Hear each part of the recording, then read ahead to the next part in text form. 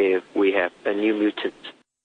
You're listening to the news on RTHK. With music, news and information, this is Radio 3.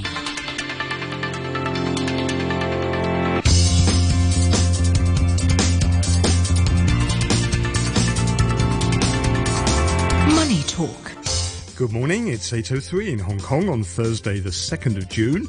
This is the final Money Talk of a holiday-shortened week on Radio 3. Peter Lewis here with the day's business and finance news. Shanghai has begun to ease a 2-month citywide lockdown. About 22.5 million residents, or 90% of Shanghai's population, living in low-risk precautionary zones were allowed to return to work from yesterday. All of the city's 2.67 million businesses have been allowed to reopen without requiring special permission to restart operations. Shops are reopened, with larger ones operating at 75% capacity, but cinemas, museums and gyms remain closed. Municipal authorities said we will return life and businesses to normality. Shanghai will do its utmost to make up for the lost ground caused by the virus outbreak. China's private manufacturing sector activity shrank for the third consecutive month in May, but the rate of contraction slowed from the month before.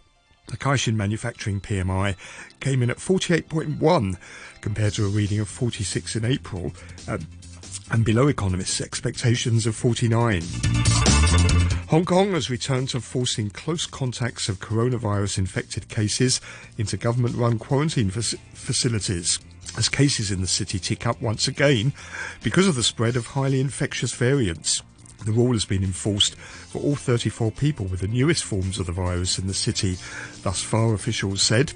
Hong Kong saw a surprise jump in new COVID cases on Wednesday to 505, an increase of more than 50% from Tuesday. Hong Kong's retail sales surprisingly rebounded in April. Sales value rose 11.7% last month from a year earlier, far better than economists had expected, and a big improvement from March, when retail sales plunged 13.8%. On today's Money Talk, we're joined by personal wealth advisor Enzio von Pfahl and Andrew Sullivan of Outset Global. With a view from Taiwan is Ross Feingold from SafePro Group. And don't forget the ways to get in contact with us. Text 6393 5925. Email moneytalk@rthk.hk. Take a look at our Facebook page, Money Talk on RTHK Radio 3, or tweet us at Money Talk Radio 3. Money Talk on RTHK Radio 3. On Wall Street, US stocks were weaker on Wednesday after JP Morgan Chase Chief Executive Jamie Dimon warned investors to brace themselves from an economic hurricane caused by policy tightening by the Federal Reserve and the war in Ukraine. Yesterday, the Fed started its program to reduce its $9 trillion balance sheet. The S&P 500 eased 0.8% to 4,101. The Dow shed 177 points, or 0.5%, to 32,813. The Nasdaq Composite retreated 0.7% to 11,994. Shares of Facebook parent Meta fell 2.6% after Sheryl Sandberg, the chief operating officer of Meta, announced that she's leaving the business after 14 years. She said she hoped to focus on her foundation and philanthropic work going forward. Javier Olivan, currently Meta's chief growth officer, will take over Ms. Sandberg's position in the company when she leaves. The Pan-European Stock 600 index fell 1%. The UK's FTSE 100 also dropped 1%. Hong Kong stocks fell on Wednesday following a weak session on Wall Street. The Hang Seng Index snapped a 3-day rally, dropping 120 points, or 0.6%, to 21,295. The Tech Index fell 1.1%, and on the mainland, the Shanghai Composite Index was down 0.1% at 3,182. Jamie Dimon also warned investors that the war in Ukraine would continue to put pressure on global commodity markets and that the conflict could push oil prices up to $150 or $175 a barrel. Brent crude oil right now is 0.2% higher at $115.90 a barrel. Gold is 0.5% higher at $1,847 an ounce. The yield on the 10-year US Treasury note rose 7 basis points to 2.91% as investors bet on more aggressive interest rate rises by central banks. Bonds were also pressured after the Bank of Canada increased its main interest rate by 50 basis points to 1.5%. Investors now expect the US Fed funds to reach 3% by next February, according to futures markets, up from 2.8% at the start of the week. And the US dollar index jumped 0.7% higher. The euro is trading right now at $1.06.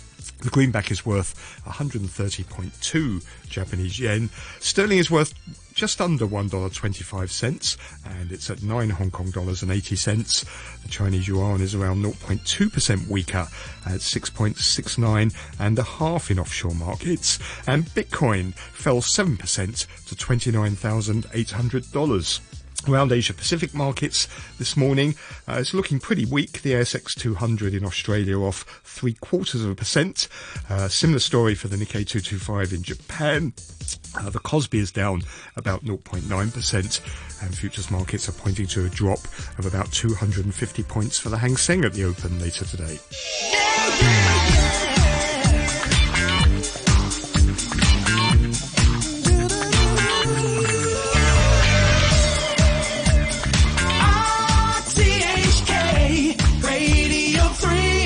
Time's just gone 8:09. Let's join our guests over in our Queensway studio. Personal wealth advisor Enzio von Pfahl is with us. Morning, Enzio. Morning to you, Peter. And also with us, Andrew Sullivan, managing director at Outset Global. Morning, Andrew. Good morning. Now, as you heard there, the city of Shanghai started to ease its 2-month lockdown. Enzio, do you think the economy is now out of the woods now that we're starting to see these lockdowns eliminated in Shanghai? Certainly for now, anyway.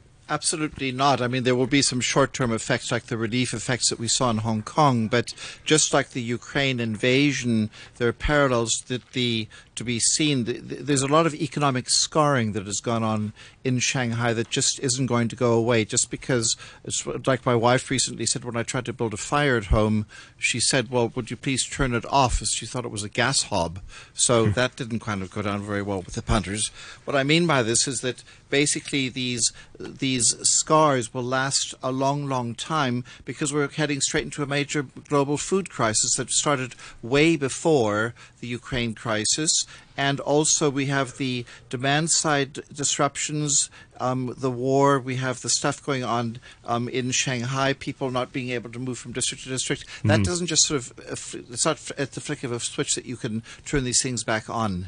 But what about, so you don't think this is the economy is going to rebound like it did in 2020, where when the cities reopened again, or China overall reopened, there was a lot of pent-up demand that came out and the economy rebounded quickly. Big difference. Then I'll let Andrew please speak. I think that we have the supply side disruptions that we've got this time around are just a whole lot worse. And that's, I think, the big difference to the earlier scenario. So that's why I'm sticking with this view that this sort of stagflation that we've been rattling on about for some years now, that's actually going to happen. Andrew, what do you think? Do you think there's long-term damage now has been done to the economy? Yes, I mean, they're talking about stimulus, they're talking about loans, but, businesses don't want loans when they've got no business to do. There's no point in taking a loan if you've got no customers. And, allowing the low-risk areas to open up doesn't actually allow people complete freedom to move around the city. So, you may be in a low-risk area, but the things you want might be in a high-risk area. You still can't go and get them. I think there is an element of pent-up demand. I mean, a friend of mine, she works up there.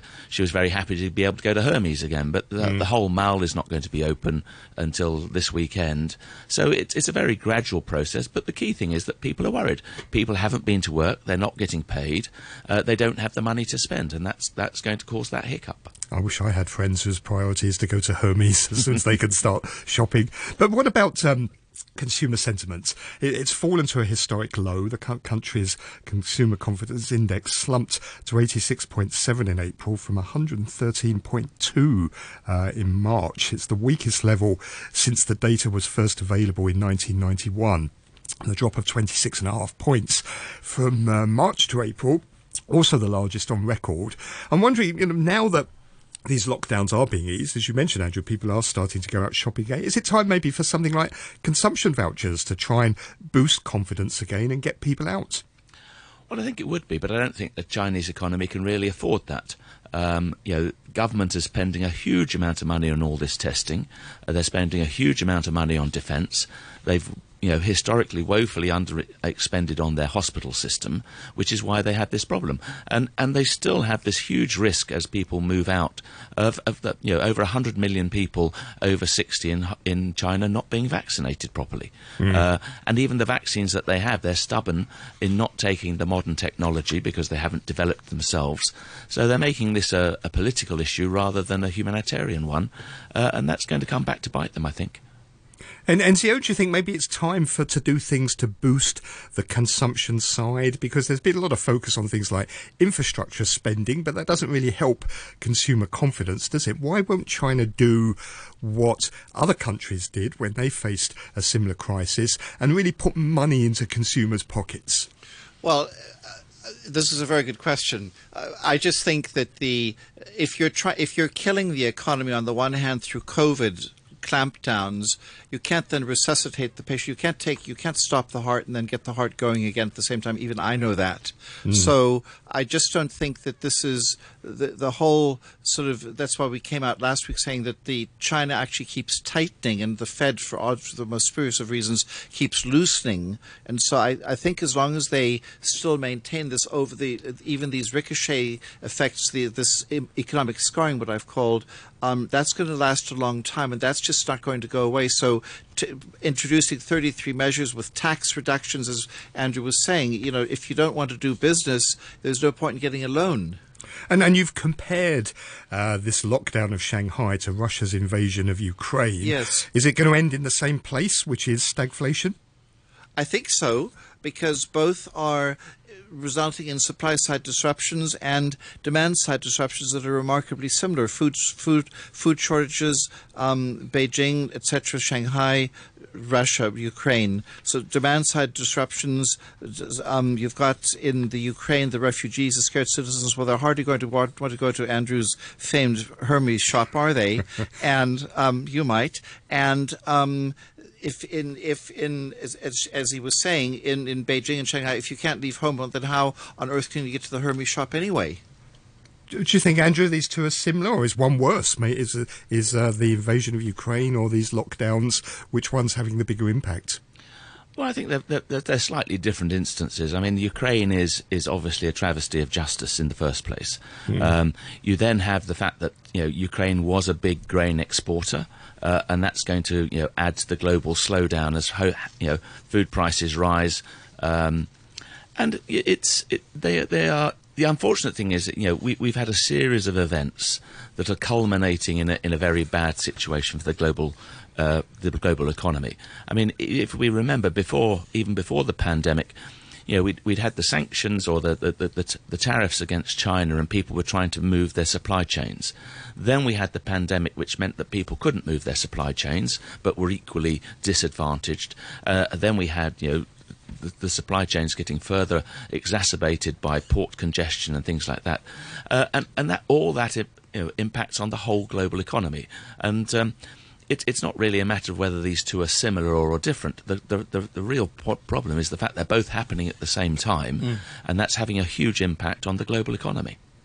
You mentioned a food crisis. Ratings agency S&P Global warned yesterday that investors are underestimating the severity of the global food shock, which they say is set to batter public finances and stir up social unrest in emerging market countries for years to come.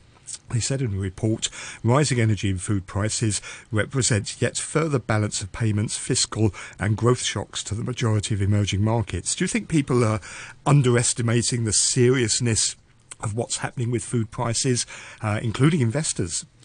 Yes, I mean, I think the trouble is that, a lot of countries are now having to be defensive, where they, like Indonesia was previously exporting palm oil, it's no longer going to do that. India has problems with grain. and it is going to be a knock-on effect, and it's going to affect everybody at the end of the day.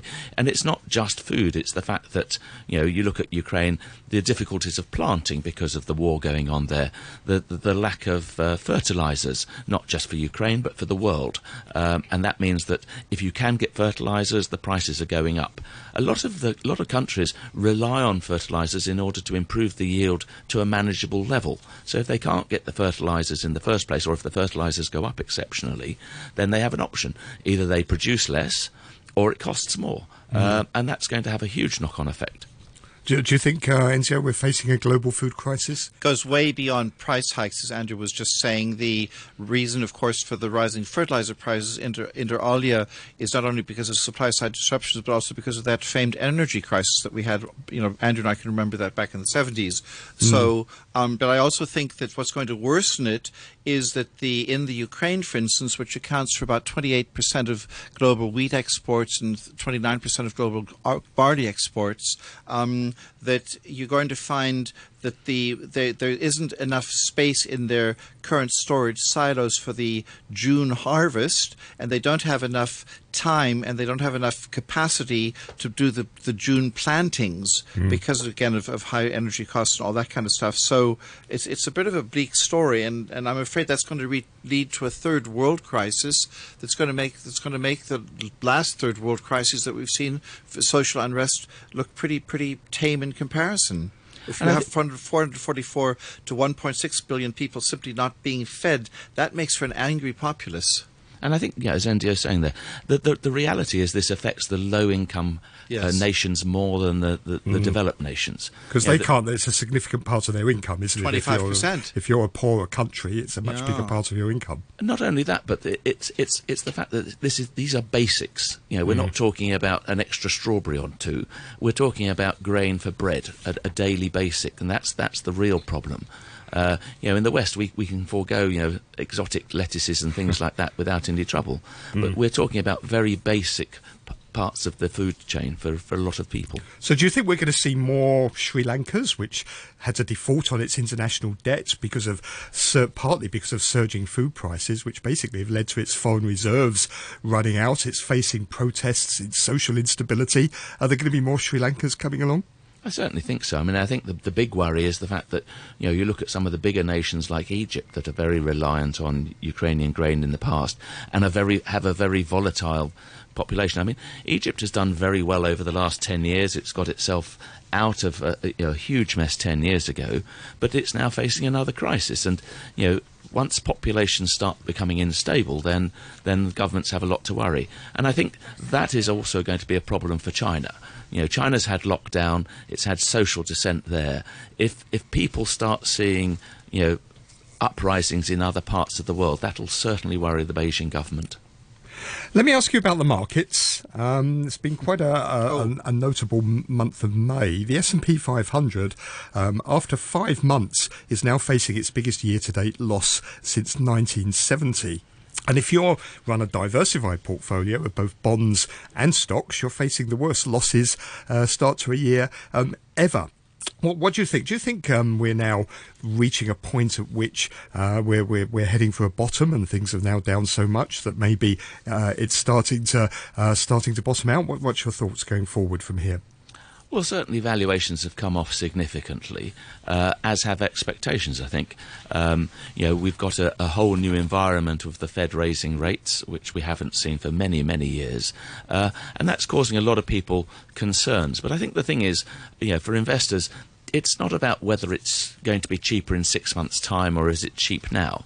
The thing is, if you do the valuation and you go back to the fundamentals and it's looking reasonably priced at the moment, you buy some.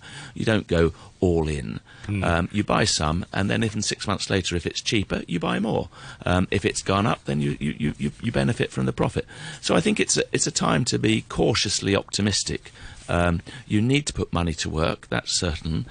Interest rates are going to go up, so that's going to mean that there are alternatives that we haven't seen for a while. Because for ages there's been no alternative. It's not been worth your while keeping the money in the bank. But some of these governments are going to start raising rates very quickly because they have to. Enzia, one of the changes that we saw in May that was quite noticeable, we talked about inflation a lot, but the narratives have started to change now. Rather than risks to inflation, investors have been talking more about growth risks. Do you think they're right to focus on that now? Sure, because it again ties back into this whole stagflation stuff, because in America, for all as crazy as it really sounds, the Fed has been tightening, not loosening. Now, what on earth could I mean by that?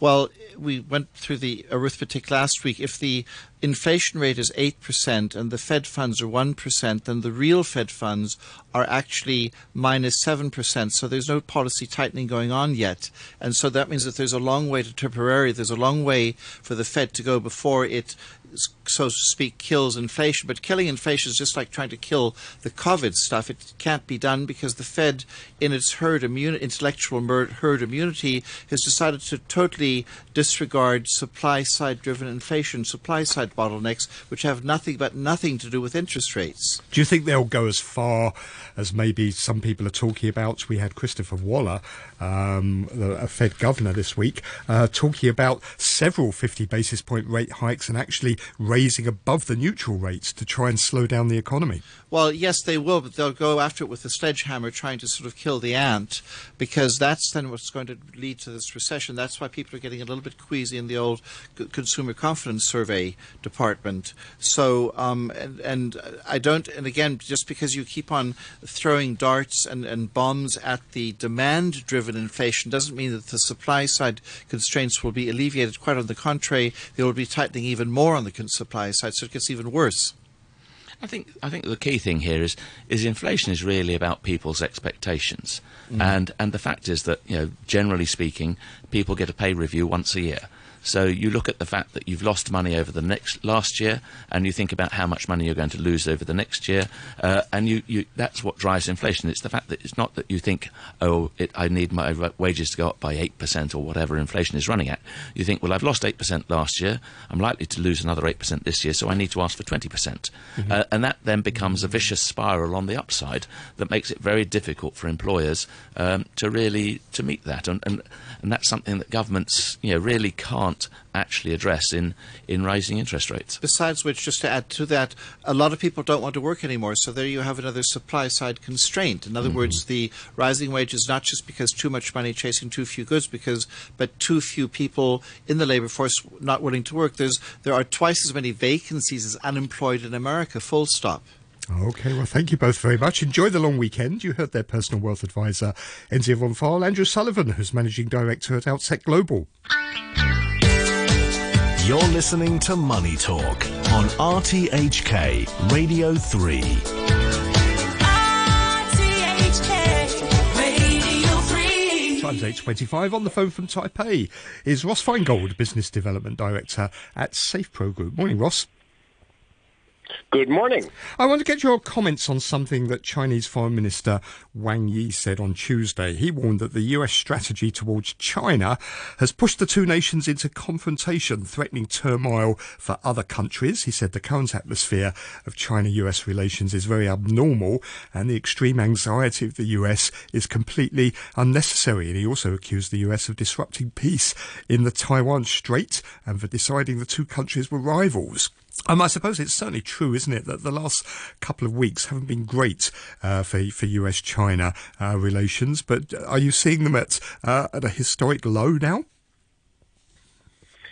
It's easy to make these broad statements, such as the foreign minister made. I mean, look, relations have not been the happy times that they were, say, maybe 10, 15 years ago, and there's so many different issues across so many policy areas that are causing this divide, whether that's trade being an obvious one, human rights being an obvious one, Taiwan being an obvious one. So to hear this kind of language coming from China, it's not a surprise. It's certainly not the first time.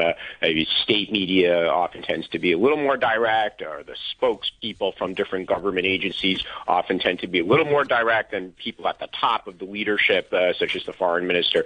But we shouldn't be surprised by these words. And they probably look at the words and the language that comes out from the U.S. as being the equivalent, even if Secretary Blinken, for example, he'd probably say, oh, but my speech talked about areas where we still could cooperate. I didn't use such harsh language, even though I was critical.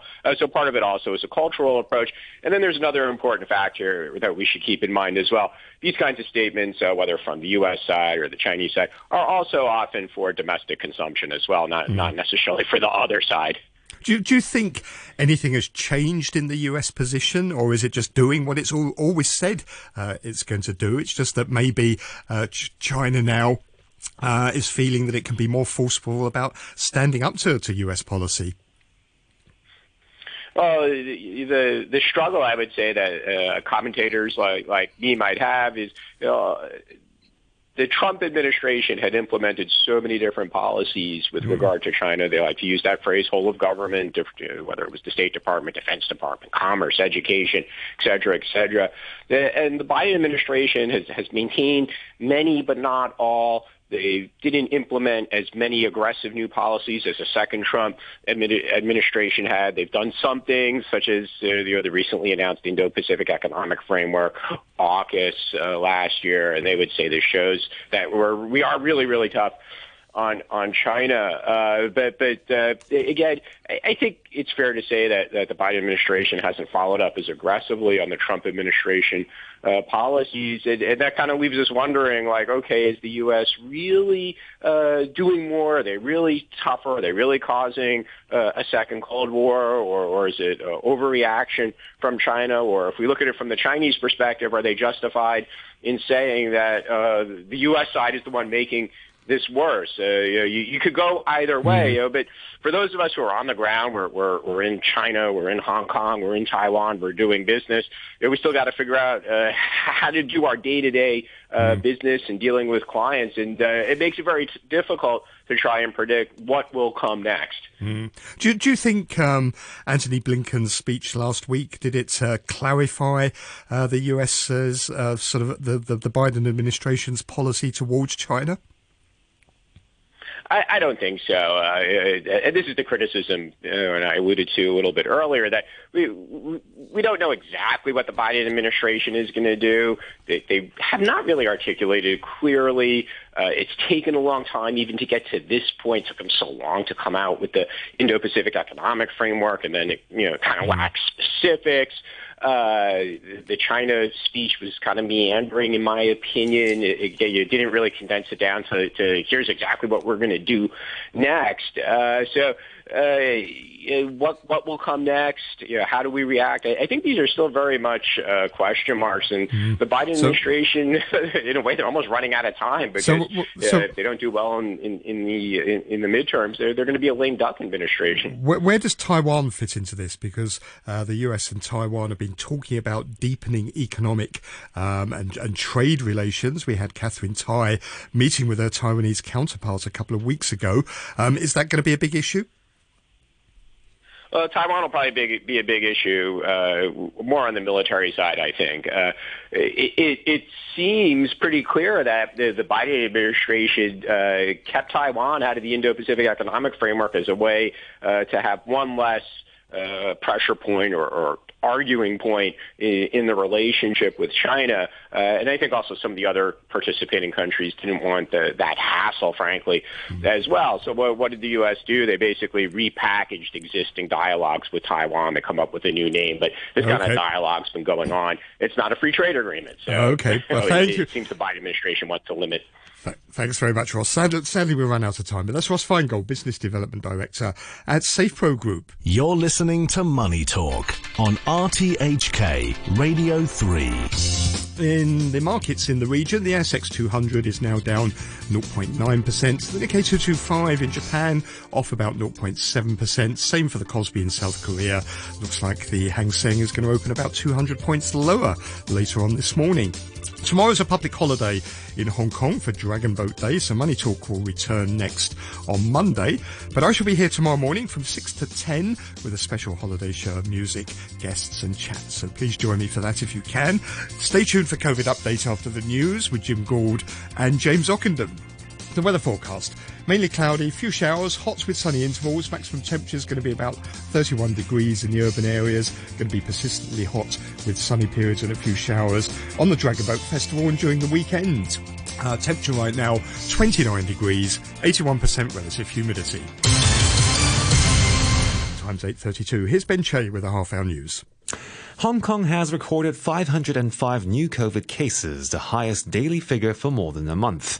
The Centre for Health Protection says there's been a spike in the number of people submitting positive rapid test results, but subsequently testing negative with a PCR test. It says while this suggests an increase in false positives, the situation will be monitored to gauge whether or not there's been a genuine increase in cases. CHP controller Edwin Choi says the rise may be related to the vaccine pass scheme, which requires people to be triple jabbed. In recent days, we find that the so-called false negative ratio is higher. So here I would like to remind the public, if you didn't test positive on the day, don't use our self-report platform to report your case. If you want a recovery record or to satisfy the vaccine pass, the best way is to get jabbed. Then you can fulfill the triple jab requirement. Health officials say they're drawing up a response plan for monkeypox in case there's an outbreak in Hong Kong. More from Todd Harding. Doctors will have to report all suspected or confirmed cases to the Department of Health. Officials said the government and the hospital authority are preparing to purchase the necessary vaccines and medicines and are formulating recommendations on clinical treatment. A number of European and North American countries have reported cases of monkeypox, normally found in Africa, since May. A jury in Virginia has found that the actress Amber Heard defamed her ex-husband Johnny Depp after a 6-week trial that transfixed America as the two Hollywood stars traded accusations of physical abuse. The jury awarded Johnny Depp $15 million over an article in 2018 in which Amber Heard said she represented domestic abuse. In a statement, Mr. Depp said the jury had given him his life back. Ms. Heard said she was disappointed by the verdict. Here's the BBC's David Salito. Over 6 weeks, Amber Heard had been accused of lying, faking injuries, fabricating evidence. And online? I receive hundreds of death threats regularly, if not daily. This was a case all about words. Amber Heard's right to say she was a victim of domestic violence, an accusation that Johnny Depp says was simply a lie. He was the victim here, and the jury and much of the watching public has, after hearing it all, believed him. You're listening to the news on RTHK.